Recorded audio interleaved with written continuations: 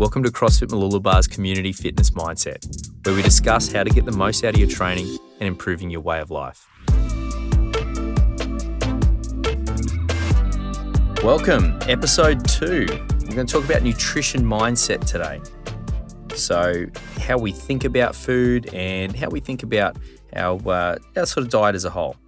So, first thing we want to cover is we want to really just get a snapshot of our current position. So, what are we eating? How often we're eating? A good way of doing that is just doing a 24-hour diet recall. So just thinking about what have I eaten in the last 24 hours? We can also extend that out and sort of think, well, how am I eating throughout a week? So I might find like on Tuesdays I have a really disciplined diet. And so if I do Wednesday, I do a recall of what I ate on Tuesday. That might not give me a good snapshot of the entire week. When the weekend I might blow out a bit and have a few treats and things like that. So it's having a 24-hour recall is really good, but also just keeping in mind, what do I do on other days and things like that. We also want to get a snapshot of, where are we at in terms of, how we feel about our body and how our sort of diet relates into that. Once we've got a little bit of a snapshot, then we want to get an idea of what do we want. So do we want to get leaner? Do we want to get fitter? Do we want to get healthier? Perhaps we've got some underlying health concerns, things like that. And we just want to get that sort of idea around that so we can start to build a bit of framework on where we want to go and how we're going to get there. So a good coach can help you refine that idea a little bit, but only in a general sense.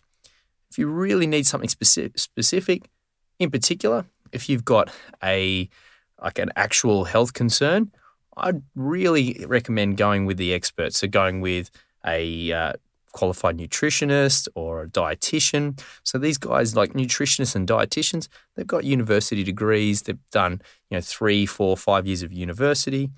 Sports dietitians they're fantastic for CrossFit because they've specifically done an extra sort of subjects and got extra training how to specifically teach someone and how to write programs and that for a CrossFit athlete.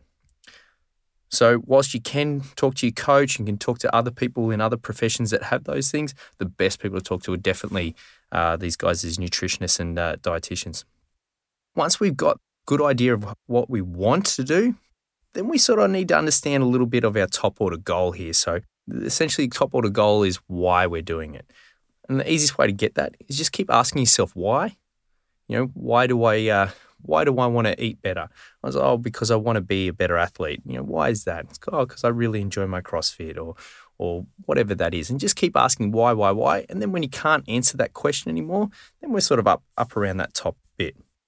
Once we understand our top order goals, like what it is that motivates us, then we want to start to recognize our current habits.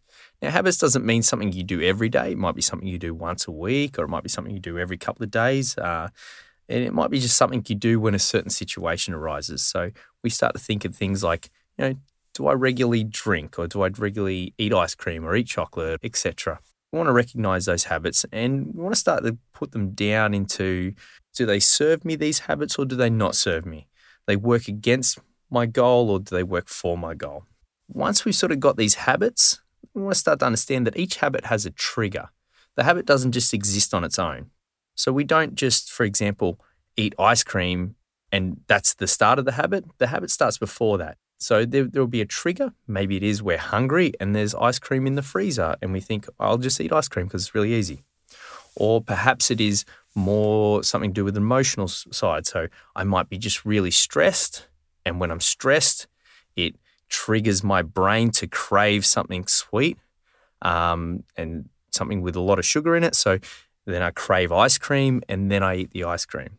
We also have, triggers there that, might trigger us in a direction that works for our goals, that serves us. So, for example, we, might finish work every day, and the first thing we do when we finish work is we eat our pre-workout snack.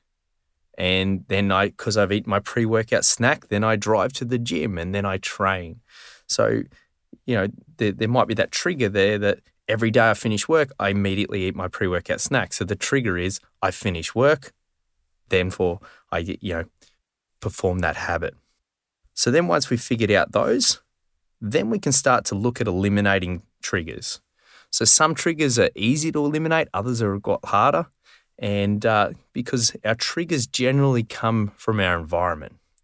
So if we look around and we are in a really stressful environment that triggers us to want to eat ice cream, it might be difficult for us to immediately just remove all those stresses.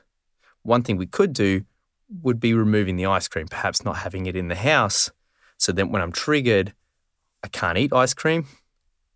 I don't want to then, substitute something else that sort of doesn't serve me in for the ice cream, or something like alcohol or something like that. So instead, we can try and go, okay, well, I'm craving this. Let's try and form a new habit around that. So my trigger is when I'm stressed, I'm going to go and perform some breathing exercises. Once we've recognized those habits that do serve us, or recognize some habits that we don't currently do that we think that could really serve us, then we want to start to create some triggers and recognize the triggers that do serve us. And we see if we can reinforce those triggers.